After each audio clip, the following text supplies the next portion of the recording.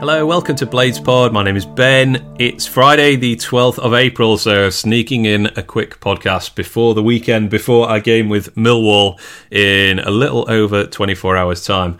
On this one, I've got Jay, of course, Blades Analytic. We're going to talk about not so disappointing draw with Birmingham midweek. Maybe it's disappointing depending on your point of view, but I'm fairly upbeat about it. I think it was one I kind of expected a draw from at best maybe beforehand, so I was okay with it. But we gained some detail about how this game, well, why it panned out the way it did.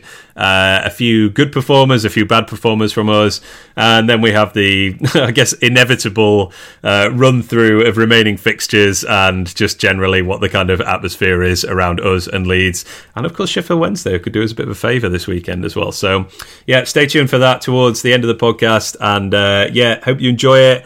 Back next week, hopefully talking about 3 more points for the Blades. So thanks once again for downloading and listening. Here we go.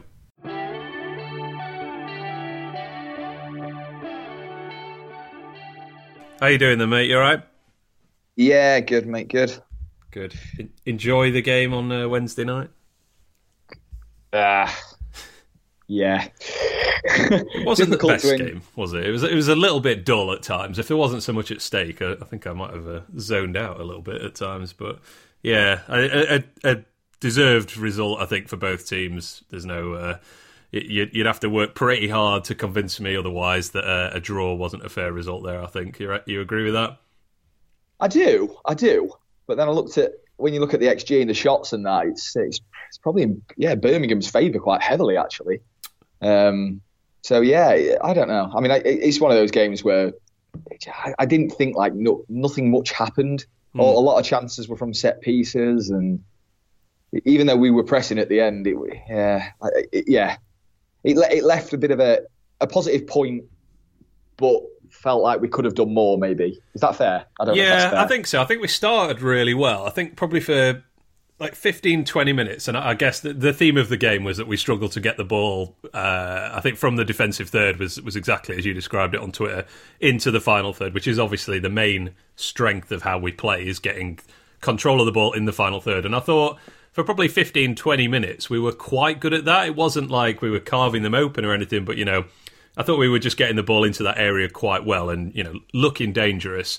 But, I mean, just overall, I guess you have to give a lot of credit to the opposition in this game. And they are very well suited to playing against us, I think, and that's kind of borne out by the fact we've not beaten them since we got back in the Championship. And I think it's now... 20 years since we actually won at St Andrews. I think it's gone all the way back to Paul Devlin scoring for us in 1999, I read. So obviously what happened 20 years ago has no bearing on what happened on Wednesday. But they played this kind of,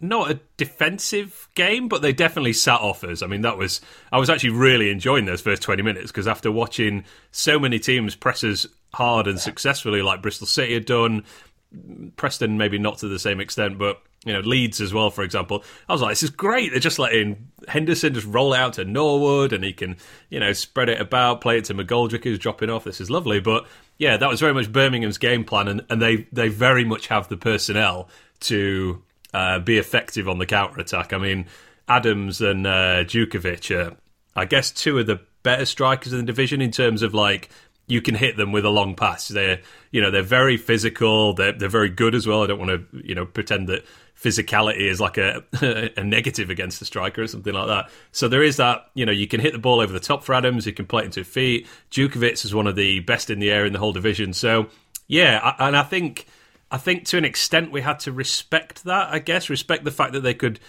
turn defence into attack quickly, and that maybe let us not commit so many bodies forward as we'd actually like to. And of course we were still missing O'Connell as well, so had Craney playing at left centre back instead, with Stevens back to left wing back. But anything to add on that kind of Birmingham's approach, I guess, and how it was so effective? I guess it was twofold. The O'Connell thing really was big in this game, because there was I agree with you. In the first 10 minutes, I really enjoyed it. I thought we were going to take the game away from them. I actually thought we were going to blitz them, because I agree. We didn't create anything as a chance you would know, but there was the time that we worked the ball into the box and Billy had his back to goal and kind of twizzled and put a cross across for McGoldrick, and I wouldn't say it just missed him. He was a good yard away, but it was close. It was pressure.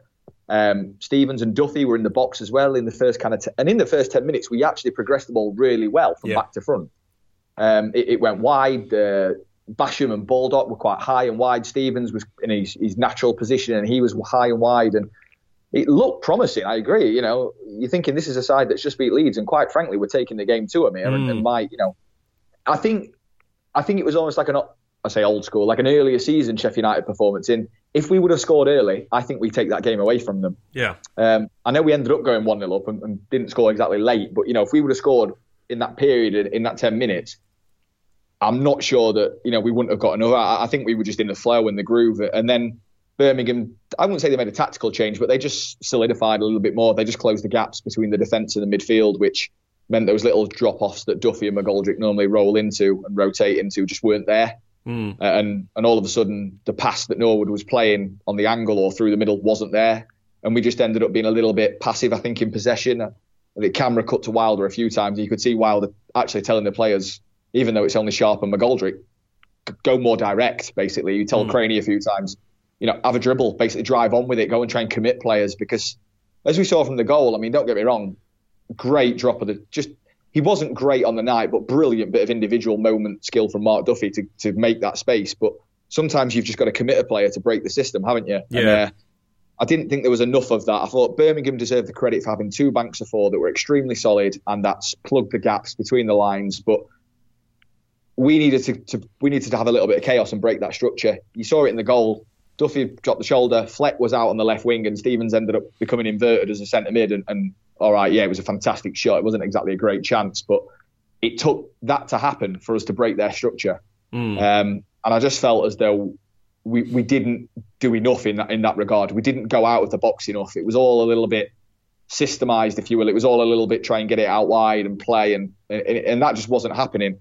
And that's why I think in the second half we did go direct even before Medine came on. I think you saw, from the start of the second half that Egan started to play a little bit more long ball up to McGoldrick and Sharp. And actually, it was kind of effective in terms of getting the ball up to the top. But Birmingham probably pressed a little higher in the second half. I think that's fair. Yeah, I thought so. And they actually came on top of us a little bit. And that's when Medine came on. And Medine was very good, actually, when he came on. And we were able to go longer and play higher. And actually, in that last 10 minutes, because of the work Birmingham had put in earlier in the game, they tired and we got another gear, if you will. And I think if we would have played for another 10 minutes, although we didn't actually create anything of note, I actually think we might well have scored because the pressure was really mounting on them. Yeah, we had a couple of sort of half chances, didn't we? There was a McGoldrick header over right at the end. Yeah. And there's one where Sharp kind of bundled his way into the box, really, but kind of got closed out. But yeah, it was a really good goal and good strike by Stevens. And yeah, as you say, that was it was very noticeable that Fleck basically switched out to the left side, created some space, and Stevens moved inside and hit a great shot. And yeah, we kind of lacked, I guess, any more of that for the rest of the game.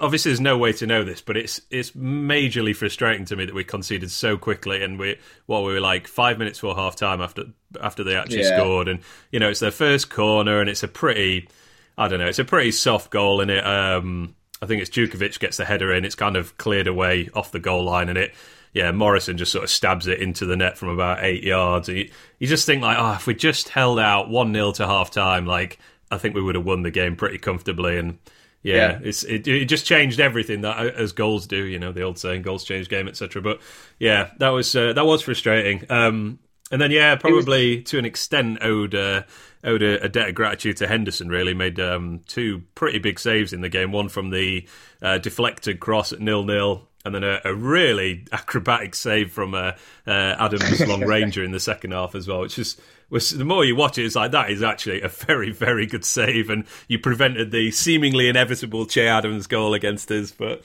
yeah, it's just a shame we couldn't really create anything else for the rest of the game. But yeah, I mean, you mentioned Craney there, and I think this was possibly the first time I've really felt the lack of O'Connell from an attacking point of view, because he just. Yeah, definitely. And I've seen, there's been quite a good debate on forums and on Twitter, this whole just just play a centre-back at centre-back. Don't play Marvin Johnson at left wing-back and Stevens at centre-back as we did against Bristol City. Like, Craney's a defender, play him at centre-back.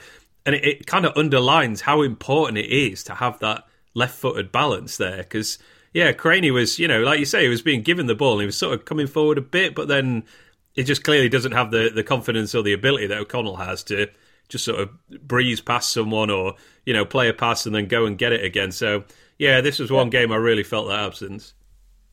100%. It was after that first 10-minute spell where we did get through a couple of times without creating, but we did break the lines. It was completely noticeable how Birmingham pressed in their own half, but then they dropped probably 5-10 yards, like you say, almost basketball, half-court press type thing. They defended their own half and just said, Sheffield United have the ball at the back because you're not doing anything with it. For all Chris Basham's brilliance, driving a game on and his wonderful attitude, he's not got the best distribution. Egan has decent distribution, but then when he's playing up to strikers and midfielders that are all enclosed with the two defensive lines, what are you asking him to do? And Craney, wonderful bit of defending on Jutkovic early on. It was a great bit of defending to block it. He's a fantastic defender and he can carry the ball down the right-hand side. We've seen that, surprisingly, but he wasn't comfortable at all on the left-hand side. So it wasn't just getting over on the overlap in terms of creating space. It was just even those little clips down the line that Jack can do, because he's left-footed and he has got a good passing range, Jack, as well. He weights passes quite well. You often see Billy going into the channel and kind of picking the ball up and then we build from there. Just none of that was on. Go on, sorry. Yeah, sorry. And the few times Craney did kind of chip it into the channel, it went out of play and it just broke down. And it's almost like Birmingham knew as soon as it went to Martin Craney, the one thing was going to happen was he was going to have to come inside. Yeah. And as long as they closed off the switch to the opposite side, which was obvious was coming, we had no way forward. And it kind of went like that. We kind of had that horseshoe. If you imagine a letter U, I've done the pass network map. If you imagine the letter U, that was really our shape of passing. It was just up one side, back down the middle of centre halves, up the other side, back down the middle. And it was, it's not a negative. We did well. We kept the ball and we tried to. I think I kind of get what Wilder said. They had the more shots and technically the better XG, but for me, they didn't look like they wanted to win that game. That was not a home side actively trying to win the game. That was a home side trying not to lose the game and trying to nick goals if they could. Yeah, that's one of my chief frustrations actually with, like I say, with conceding that goal so quickly. Is just you could sort of sense. I mean, I wasn't at the game; I was watching it on TV, but you could sense around the ground like there wasn't much of an atmosphere from Birmingham. They were very, it felt quite, laid back, take it or leave it kind of game. It wasn't. Yeah, they didn't sound like particularly amped up for it. The players were, kind of strolling about. Ball goes out for a goal kick or a throw in, and like, yeah, okay, whatever. We'll take our time with this one. Not in a time wasting way, just a complete lack of urgency. Like a draw's fine or whatever. So yeah, that was frustrating. But I guess I don't know. The big picture is, and I think I said this on the last pod, and I certainly sent it to you privately. I would have been happy with a draw beforehand with this game. And 4 points from those two away games is a really, really good return. I mean, going back 3 or 4 weeks now, I think I had us losing to Preston and drawing with Birmingham. So yeah, we're up on that. I'm quite happy with that. For me, that is our 3 hardest remaining fixtures of those last 8, if you like. They're all out the way now. And we're only a point behind Leeds. So I know it's disappointing to be like, it's not in our hands anymore technically, but I'm quite happy with where we're placed. I think. I think it's all narrative based, isn't it? But the positive spin I found was at the start of the week we were 2 points behind Leeds with the same fixtures to play. At the end of the week, we're 1 point behind Leeds with a better points return from those 2 games. Yeah. So, and I think what is blatantly obvious is that Leeds are, and I will say this happily with it and get shot down by our fans if they don't want to say this, but it's fact because the stats back this up. Leeds are a more fluid, more attacking, better creative side than we are. They are. The stats back that up. That's fact. However, when they are not on their game, they also look like they can lose games quite easily. And I know they haven't lost a lot, but that Preston game, so I watched the Preston game, and up to half time, and I know the Not the Top 20 boys said this on their pod as well, there was nothing in that game, and Preston weren't very good. Yet there was nothing in it. Everyone was going mad about Bamford afterwards. Bamford was awful in the first 45. And there was some things that Preston could have done to avoid that defeat. Quite frankly, there was the red card that changed the whole game, because not only did it obviously give a man advantage, but the whole atmosphere of the ground changed. Yeah. And all of a sudden, the Leeds fans were pumped. And if you've got 5,000 fans drawing it in against an extra man, it tends to go in, doesn't it? It just does. Yeah. And but they weren't very good. And they weren't that good against Millwall when they won 3-2 either. They won, but they weren't great. I think that they have and it's not just a Blades fan in me, this is just an observer of the league. They have a fragility defensively that we don't. Yeah, I mean, I'm just looking at their results since around the turn of the year. There are quite a lot of losses in here for a team that's in second place. So they lost at home to Hull at the end of December. Then they got spanked 4-2 by Forest. They lost to Stoke in January. They lost to Norwich in February. Drew with Middlesbrough. Lost to QPR in February. Obviously lost to us in March. And lost to Birmingham last week. So what is that? It's about 12 games, 6 losses there, something like that, 5 or 6 losses. So yeah, it does happen. And when you look at those teams, some of them are at the top, but some of them aren't. They're kind of mid-table or maybe pushing playoff at max teams, which they've still got to play. Yeah, well, QPR, Birmingham, and Hull, 3 of them there. 100%. Yeah, I mean, I'm not saying that they won't win all 5. They might, and fair play to them if they do. But there is, if they switch on and they click, and it clicks, they are one of the best sides that's ever been in the Championship. They just are, because it's wonderful to see. But when it doesn't click, they don't have that plan B like we have with Medine. And they do have, despite everyone thinking Liam Cooper's the next coming, they do have a defensive fragility where they do seem to be able to lose games. Whereas we, at the minute, somehow have become more pragmatic. And, I never felt we were going to lose that game at Birmingham. Maybe for 10 or 15 minutes in the second half, and they were getting a bit of a head of steam when Adams had that long range shot, and we weren't just getting on the ball. But yeah, I know what you mean. We weren't ever under siege or anything like that, were we? No, and even though it was a great individual effort, that was the only way they were going to score from me. It was going to be an individual effort. I even thought, that threat that everyone worried about with Djukovic, Egan did well. He had one header, really. We defended well again, and we've got a good goalkeeper. Well, that's part of football.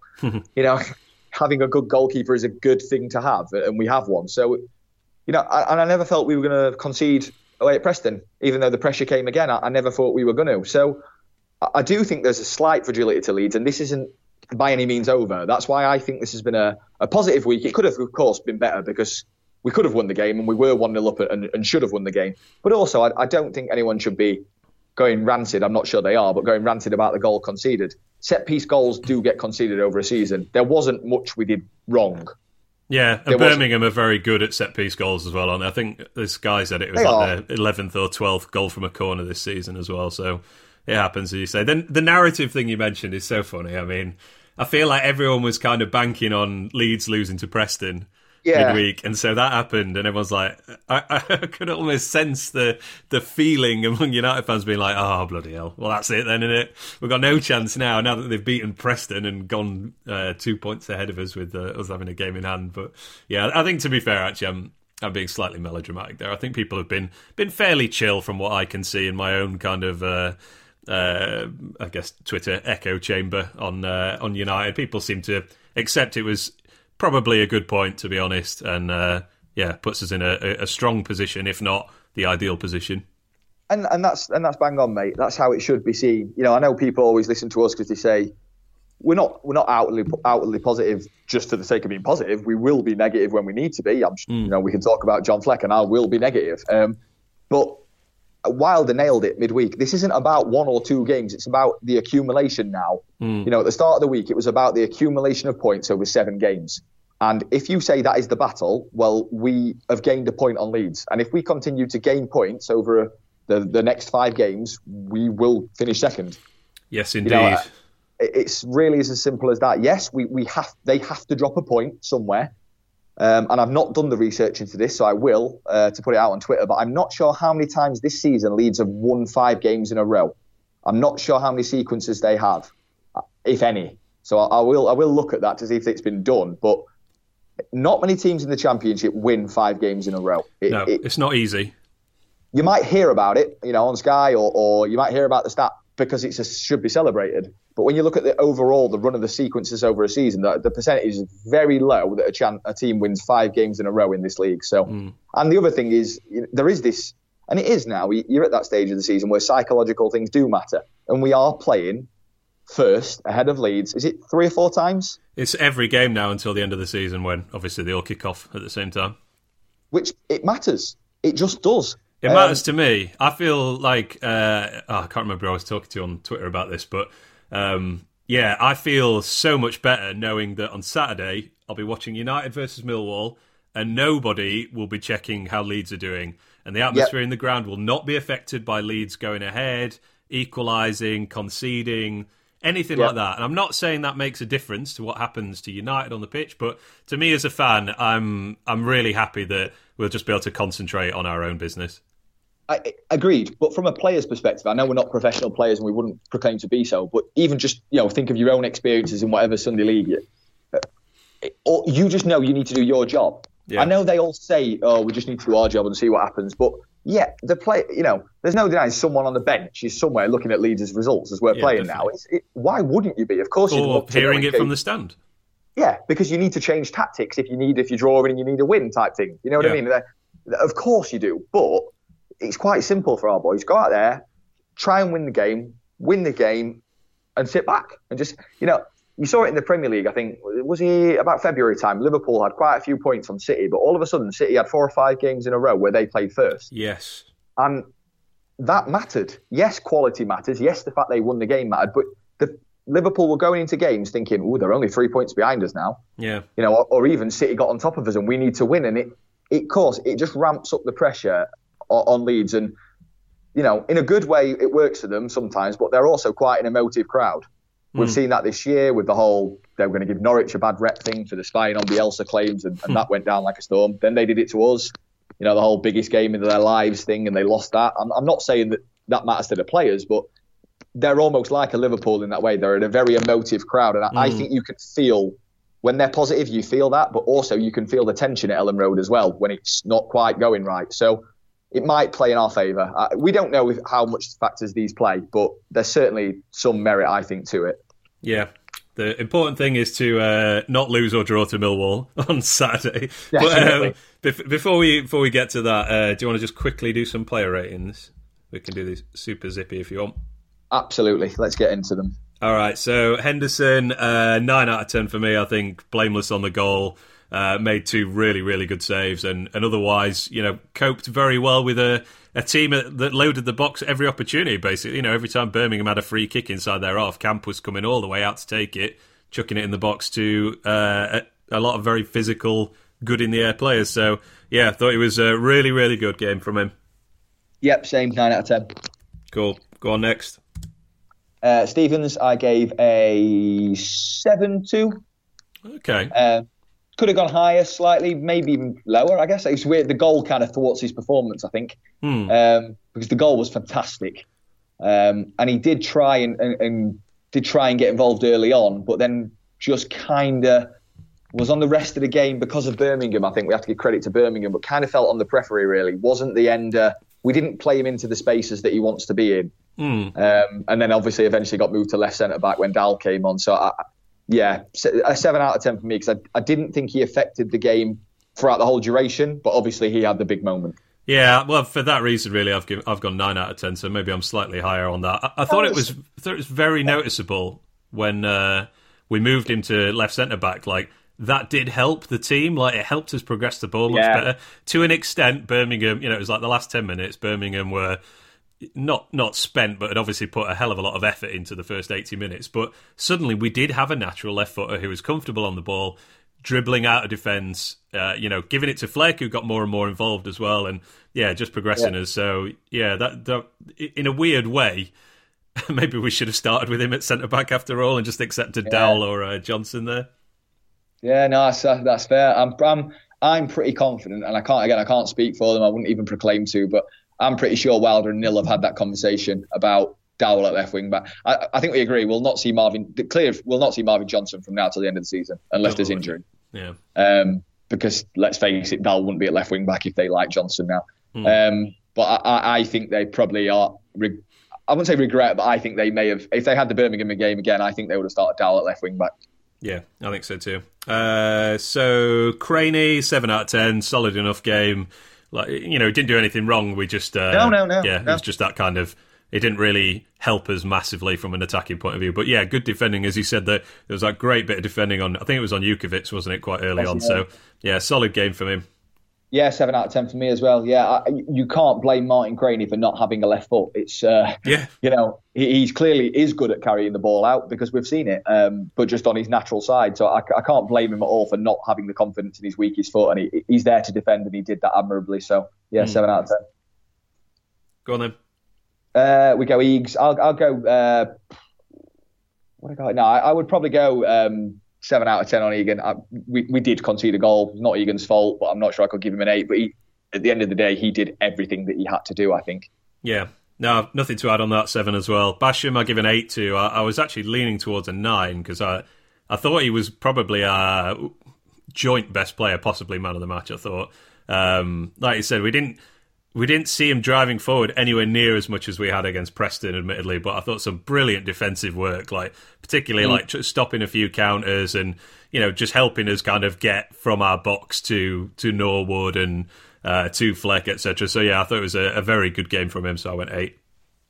Yeah, I went 7. All the positives of what you said. He did actually, when we brought Medina on, weirdly, we kept giving the ball to Bash and he kept playing some excellent long passes as well. Which isn't normally his game, but I did think that he was, and it's not Bash's game, so maybe it's unfair this, but he seemed to be the one who was in good crossing positions and angles, and then he put balls in. Yeah, he did. We know he's not a very good crosser, even though he goes on the overlap and he ends up wide. He tends to not cross. He's there to lay it off or dribble.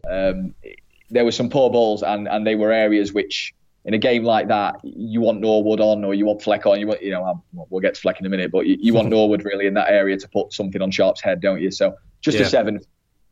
Yeah. What about George Baldock? I gave George a 5. Yeah, I've gone 7, but I'm thinking I've gone a bit high actually. He just wasn't involved at all, was he? No, I mean defensively he was okay. Didn't do anything wrong defensively. Competed, but just didn't. Again, credit to Birmingham, and the way we played would have affected him and his performance, but didn't affect the game. Just didn't affect the game. And George's, I get there wasn't much space because Birmingham had blocked that run, and if George's pace can't be used, then he's not the greatest attacker. We know that he doesn't have the Freeman levels of close ability, I would say, but he's got to get involved in the game in games like that. He's an experienced kid now in this league, and he's one of the best right wing backs, and he has the license to go every time. And I just felt as though he wasn't stretching the pitch as much as he could have done in the first half. And then I felt he could have, maybe he could have took the mantle of trying to deliver the ball a bit more than Bash. But yeah, just not enough for me. So a 5. Yeah. Norwood, I guess 7 out of 10. So again, didn't really do a lot wrong. His passing was pretty much pristine as it is. He did get forward a bit more than he did against Preston as well. Got a couple of shots in, although one was terrible, frankly. I don't know what on earth he was doing. It looked like hit it. Don't think about it so much, and then now you've thought about it and just basically passed it 10 yards wide of goal. Okay, if that's what you want to do. So frustrating with him though. So frustrating because look at his techers. The man can very clearly good at shooting. Yes, he can clearly hit a ball better than anyone else in the team, most likely. Don't think, Collie. Just spank the back end out of it. He did also lose it a couple of times in really stupid positions, which is a bit of a Norwood trait, I think. It is. Which is, again, why he only cost 2 million, why only us and Hull were in for him, I suppose. That there are these negatives to his game, of course. But, I think also this was another game where you saw his defensive side as well. There was so many times he just basically mopped up a potential counter, just by getting his body in the way or getting a foot in. So it was a decent game from him, but not a like game changing one, I don't think. No, I agree. 7. I agree though. A lot of his defensive work doesn't look like I'm trying to think Blades fans, old Monty style, or even if you think of modern players like a Calvin Phillips or someone diving into tackles and things. It's more clever. Yeah, it's positional. It's just presence, knowing where to be, pressurising the ball. But he's really good at it. He's a really good last line of defence in the midfield, except when he decides to play it to their strikers. And he does. He seems to get lucky with that. We don't seem to have been punished, which, I'm not want to call one, but it's going to happen soon. The only one I can think of is West Brom's equaliser at Bramall Lane. Yeah. It might, Yeah, and maybe the second one came from similar as well. But yeah, you're right. I don't remember many happening, and touch wood, hopefully that continues. Yeah, not like a direct one. You know what I mean? Like he gave it basically shade, didn't he, on the halfway line, and without just basically running it Egan, and you're thinking, oh, this is it, and we got back in. So no, yeah, but I thought Ollie was as good as he could have been, because it's hard to hit forward passes when there's that much defensive pressure in the areas, but he did try. Yeah, and I think his performance was slightly inhibited by the next player. I'll let you go first on John Fleck. So I gave Fleck a 3. Yeah, so did I. See, I said on Twitter, I thought he was comically poor, or almost comically poor. A few people sort of said, it's a bit harsh, but I do stand by that. I think this is the worst game I've ever seen him have for us. And, he sets a high standard, but this was pretty bad. We needed him to do more, and everything that he did was not great either. In big games, or games where we've, not necessarily good teams, but in tight games, he's been pretty bang average all season. Yeah. And that's not just a narrative based on this poor performance. I've looked at the numbers, and he does things well, and when it's an easier game, or when he wants to be, he's involved. But he's not doing enough, nowhere near enough. It's all right saying everything goes through Norwood, but he's letting that happen. Yeah. He needs to, like that last 10 minutes, yeah, I get it. We brought Dowell on, Stevens went to left centre-half, so the left-hand side was a bit more natural, and it was a bit better and fluid on the ball, and maybe that helped him. Maybe that was a factor in this game. But he just turned up. He just decided to turn up in the last 10. He just, there was one time where he was dribbling away, back to goal, to the halfway line, being pressured by Davis, and he just dropped a shoulder and skipped by him like he wasn't there. Yeah, that was the first time he did that, and it was probably like the 82nd minute, something like that.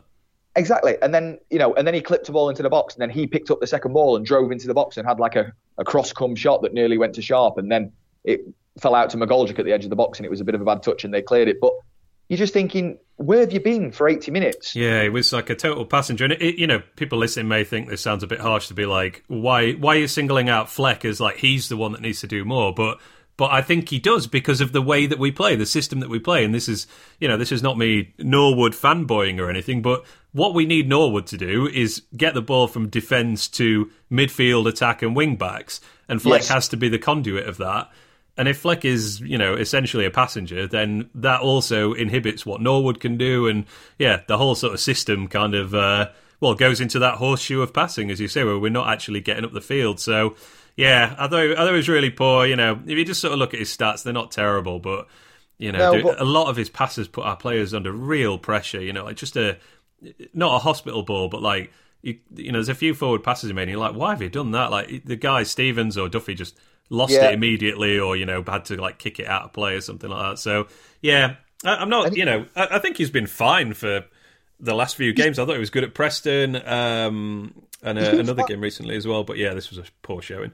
He was great at Rotherham. He was great against Rotherham. Yeah. He created chances. He was decent. He was great. But it's in those tight games or big games where this is a man who we turned down a Premier League bid for in January, and who last season was one of the second half of last season. His kind of numbers and his influence on the game matched that of a Jack Grealish, matched that of a Tom Cairney. That's the level Fleck was at, and it might be unfair because maybe that was just peak Fleck. And maybe that's not sustainable over a long period of time. Maybe there is some inhibitors to his play in terms of Norwood or the left-hand side not quite linking it all up together. But it's not enough to do what he did in that game. It's not enough. He's supposed to be one of our top performers, a potential Premier League player. They don't disappear in games like that because he's the line breaker. Yeah. Norwood is not going to break lines with movement. He'll whip a ball, ping a ball 40 yards, but if two banks of four are set, it needs something chaotic. It needs something out of the ordinary. Duffy wasn't great, and we'll get to his mark, but Duffy dropped a shoulder and set up a goal. So Mark Duffy did his job, whether you like it or not, he did, because he set up a goal. And John Fleck needs to do that. And they both need to do it longer, but Fleck certainly, I expect more of him, because he's the more dynamic one with the better ceiling, if you will. And it just, that last 10 was what he's capable of, and even that was only a tenth of what he can do. So to see him play as he did, and he's not influenced big games for me enough this season. He hasn't. He just hasn't. And he needs a big 5 games. He needs a big 5 games for me, because if I'm Chris Wilder, I'm looking at John Fleck thinking, is he getting a bit comfortable here? Because we don't have no options in centre mid. We don't. Those two will play every game from now to the end of the season unless they're injured. I was just going to say that it's one of the few positions, I guess, where we don't have a rotation option at all. We don't have anyone that can do what Fleck can do, which is testament to how good it is. Yeah, I suppose. I mean, it would obviously be a drop off, but you could potentially see Coots playing like alongside the centre halves. I know we don't really want to see that at this stage at all, but no. Whereas, I don't think there's anyone that could do what Fleck can do in our squad at the moment. So. Yeah, we need him to step it up, I suppose. And yeah, as I say, this is not, for me, this was like a freakishly poor game for him. I know you said he's been average in those other games, but he was a long way below average in this game. Yeah, I'd say average being the word. We might sound negative because we've gone on 5 minutes on him, but that's the levels he set. So we expect excellent from Fleck because he's been excellent before. He's been average. I don't want to hear he's been poor or crap, whatever. He hasn't been, and big chances created for Sheffield United. Mark Duffy in terms of per 90 as well at the top, but in terms of overall, John Fleck has created the most big chances this season. In total. He's created 10. Duffy's 9. So he's still doing things. He's still doing bits. I think there's merit to where those bits come, and they're all valid, no matter what opposition they're against. But you need your big players in big moments, don't you? And he is one of our bigger, better players, if you will, in terms of what impact he can bring. So I just hope that we see the better of Fleck in the last 5 games. Yeah, same. Duffy, then I kind of teetering between a 5 and a 6 on this one.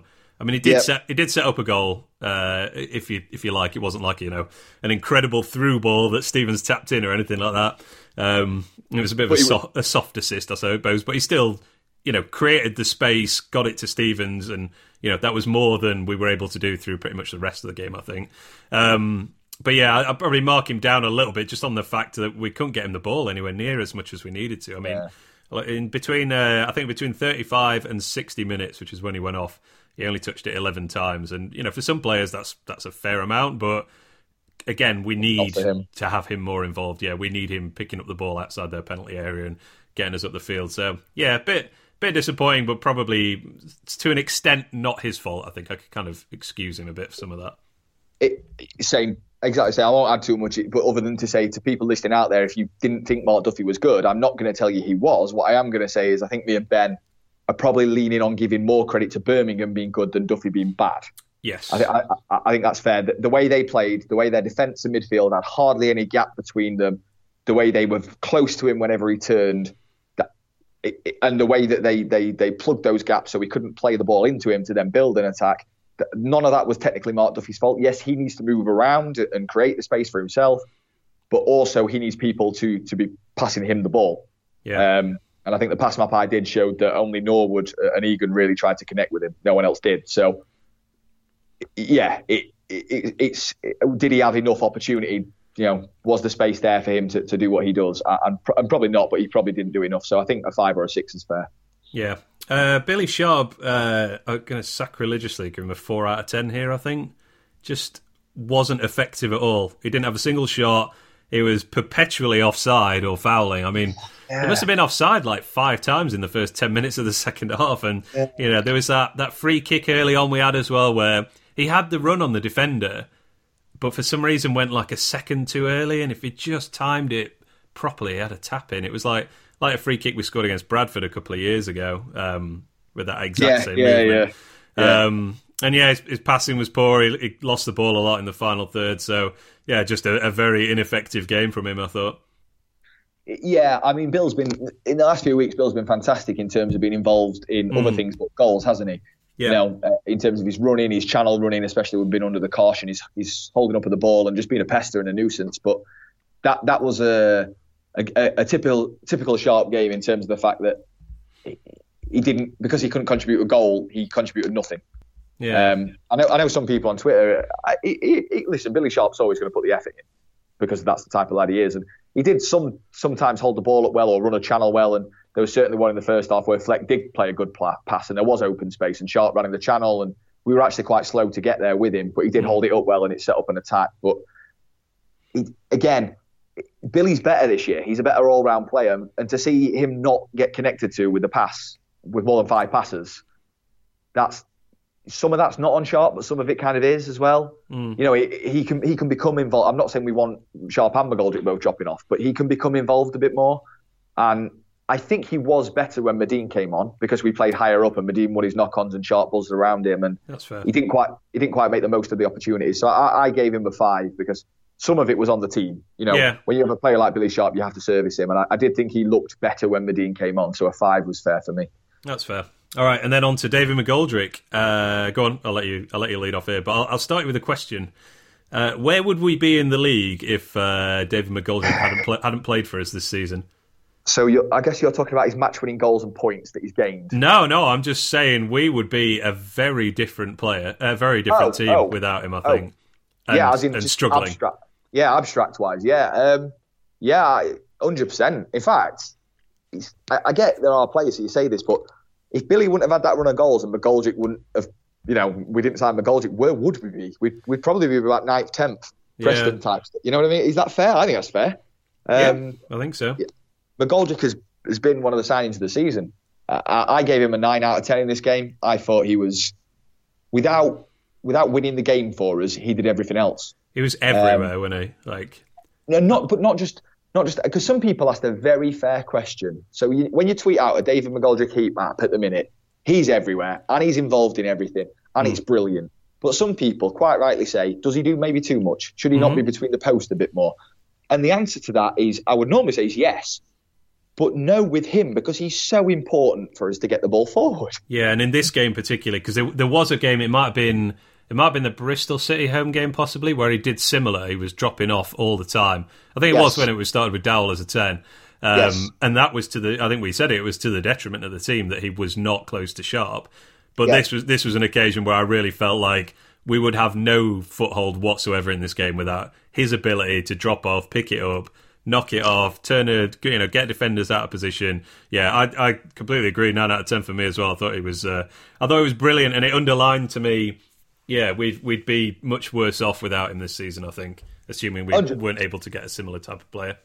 No, I agree, 100%. I know you can't put a value on these things, but literally 100%. He has been magnificent, and he's getting better, and he looks. I mean, the fitness is unreal.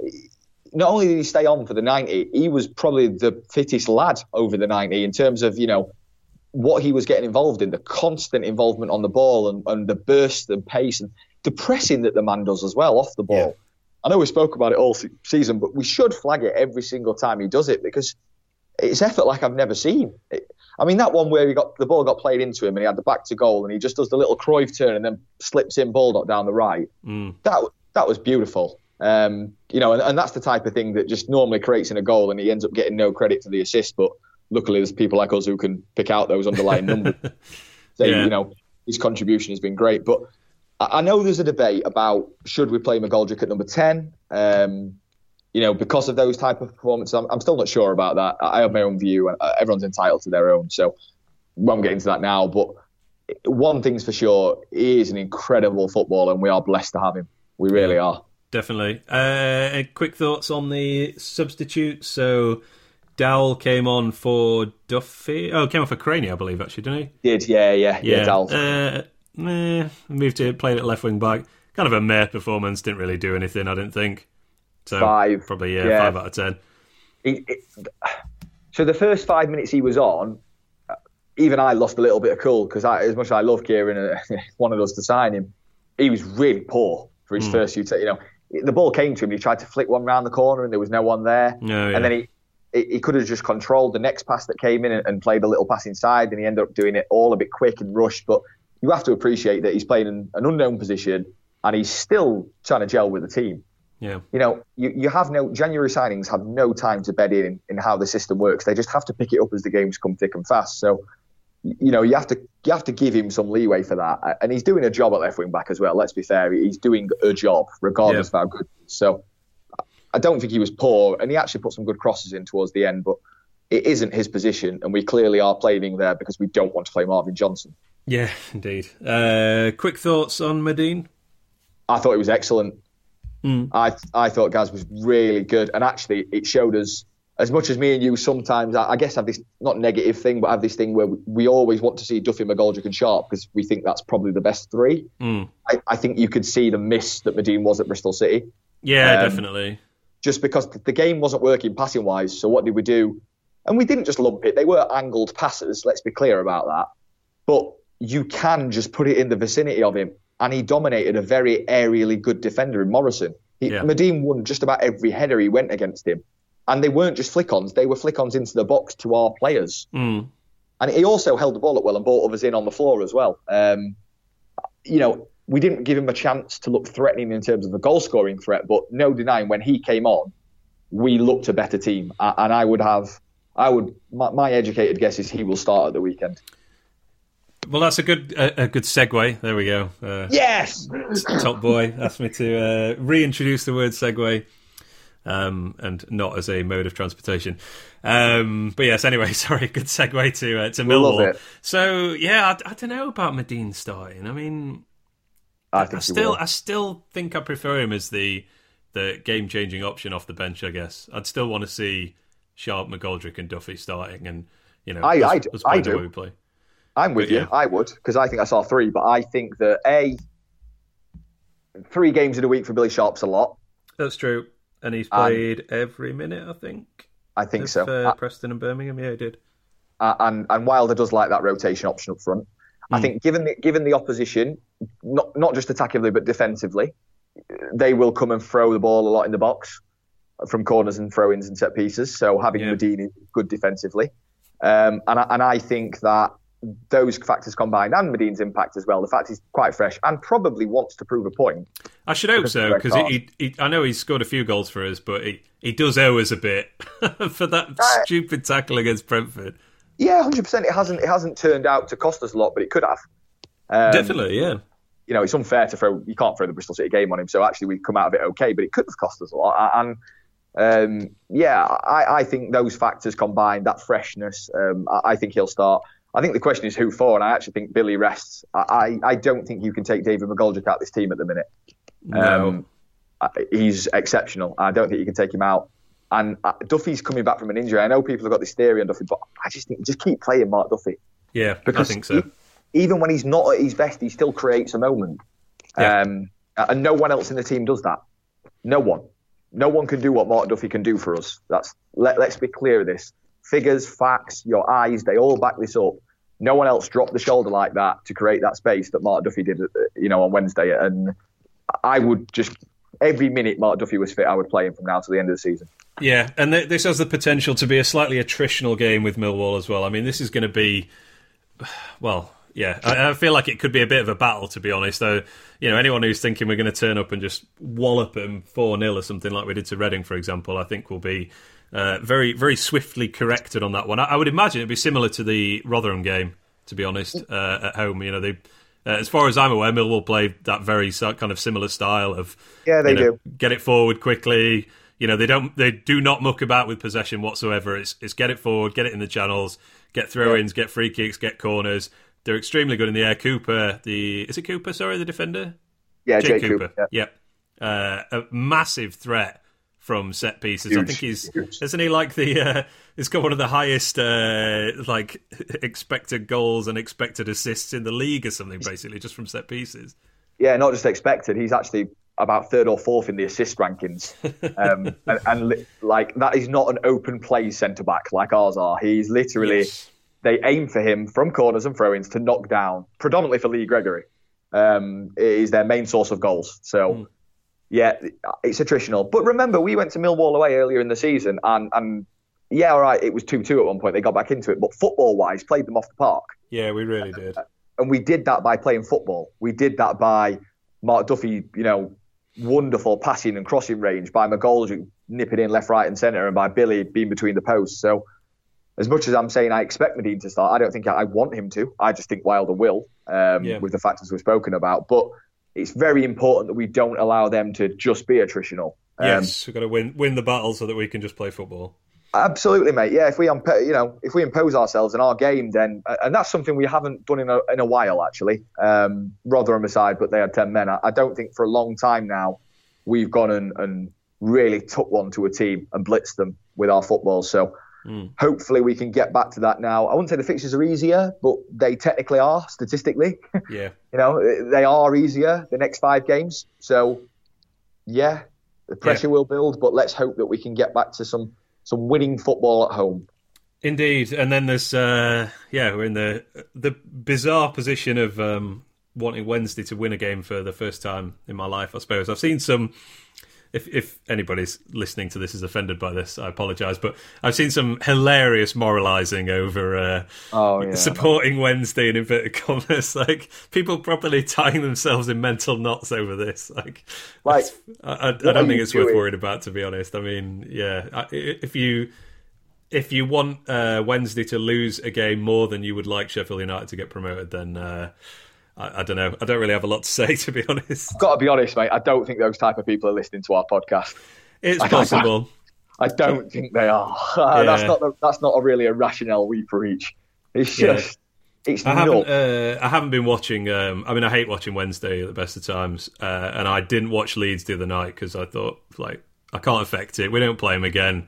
I'm not going to learn anything from watching them. So, I just left that one, and I'll be doing the same on Saturday evening. I'll find something else to occupy myself instead, and hope for the best, I suppose. But it's I don't know. I said this to you, and this is going against any stats or advanced metrics or whatever, but I think Leeds will beat them handily, to be honest. Wednesday are a good team right now. They've been in very good form for a while. They were very unlucky to lose to Villa the other week, although I think slightly fortunate to beat Forest midweek as well. But to me, this just feels like one of those games that we go into it hoping that Leeds will drop points, and then after 15 minutes, Leeds are 3-0 up, and we're like, oh, okay. Yeah, most likely. Likely. That's a hunch rather than based on any kind of analysis. The way I see it is people have got really up about this because it's where and media or narrative will obviously drive it, but just I'm not supporting Sheffield Wednesday, but at the same time, yes, of course, I want them to win or draw at Leeds. Yeah. but after that, there is also 4 games where I will be also not supporting, but wanting Aston Villa, Brentford, Ipswich to do something against Leeds. Yeah, exactly. It's really as simple as that. I will be watching because I just love the Championship, regardless of Sheffield United. I think Leeds versus Wednesday will be a good game. They both got targets to play for, quite frankly.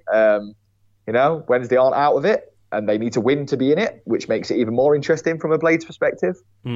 I'll watch because I think it'll be a good game and interesting more than anything else. But I don't expect them to win. If they do, it'll be a bonus. Yeah, I honestly don't care if they don't win. It's not going to. If we beat Millwall and Leeds win, we just go to another week. Yeah. I have a sneaky feeling that I will hate Sheffield Wednesday even more by 8 p.m. on Saturday rather, but. Let's see. You never know, I suppose. But yeah, as you say, the main thing is we've got to beat Millwall, and then we'll probably need to win 4 of our last 5 games. But I see no reason why we can't do that, to be honest. I mean, I know we're sort of tiptoeing around it, but for me, these last 5 fixtures very winnable. I was concerned. Well, I wasn't, to be honest. I wasn't concerned about the Bristol City game. I thought they were a streaky team that we would catch them on the down streak, as it is. We've caught them on the up streak. But I was very concerned about going to Preston, and I fully expected us to drop points against Birmingham, to be honest. Agreed. But now, 5 games, nothing to be afraid of there. There's a lot of teams that are going to have their seasons already decided well in advance of us playing them. So, go on, sorry. So I was saying, I have. So we both did the little prediction models, didn't we? Just interestingly, what did you have as for the Preston and Birmingham then for both sides? For us and Leeds, what did you have as the points out of Preston and Birmingham? So this is going back ages. It's probably going back 5 or 6 games. But I had us losing to Preston, I think, and drawing with Birmingham, or the other way around. And I think I probably had Leeds drawing both of them, something like that. So that's interesting. I had us losing to Birmingham, drawing Preston. Right. So, and I had Leeds winning 1, losing 1. So now on my little, because I've not changed my results, because obviously now it's bias-wise, you could change results. So I've just kept the results the same. I now have us finishing second by 2 points. Sounds good. Let's hope that that comes into play in the next few weeks. All right, mate. Any last words? So I know we've run a bit long again. It's all good. As long as people are still listening, it's not just me and you nattering. Well, I've enjoyed it, even if they're not. Yeah, we always enjoy it, mate, don't we? No, it's just, get down the lane on Saturday, support the boys. I think it'll be a good game. It should be a full house. Should be a great atmosphere because, as you say, we're going first. So I'd expect a positive atmosphere, just regardless of how the game's going, whether it's 0-0 or 1-0 down. no one needs to get emotional or up. Just back the lads. I think we'll beat Millwall. I don't think it'll be easy, but I do think we'll beat Millwall. I think we're a good defensive side now, and that will help in that aspect. I think we'll go on and beat Millwall, and then, I'm with you. We'll talk about it on the pods in the coming weeks, but I genuinely think we'll be winning 4 or 5 games of the next 5. So pressure's on, Leeds. Yeah, well, hopefully. But yeah, can't wait to get back down the lane tomorrow. Not a long lifespan for this podcast, but can't wait to get back there, big crowd again, and hopefully a better result than the last time we were there. But as you say, I'm pretty hopeful / confident of that one. Yeah, me too. Nice one, mate. All right, have a good afternoon, and enjoy the game tomorrow. I'll speak to you later. Yeah, same to you, mate. I'll speak to you next week. Cheers. Bye-bye. Bye-bye.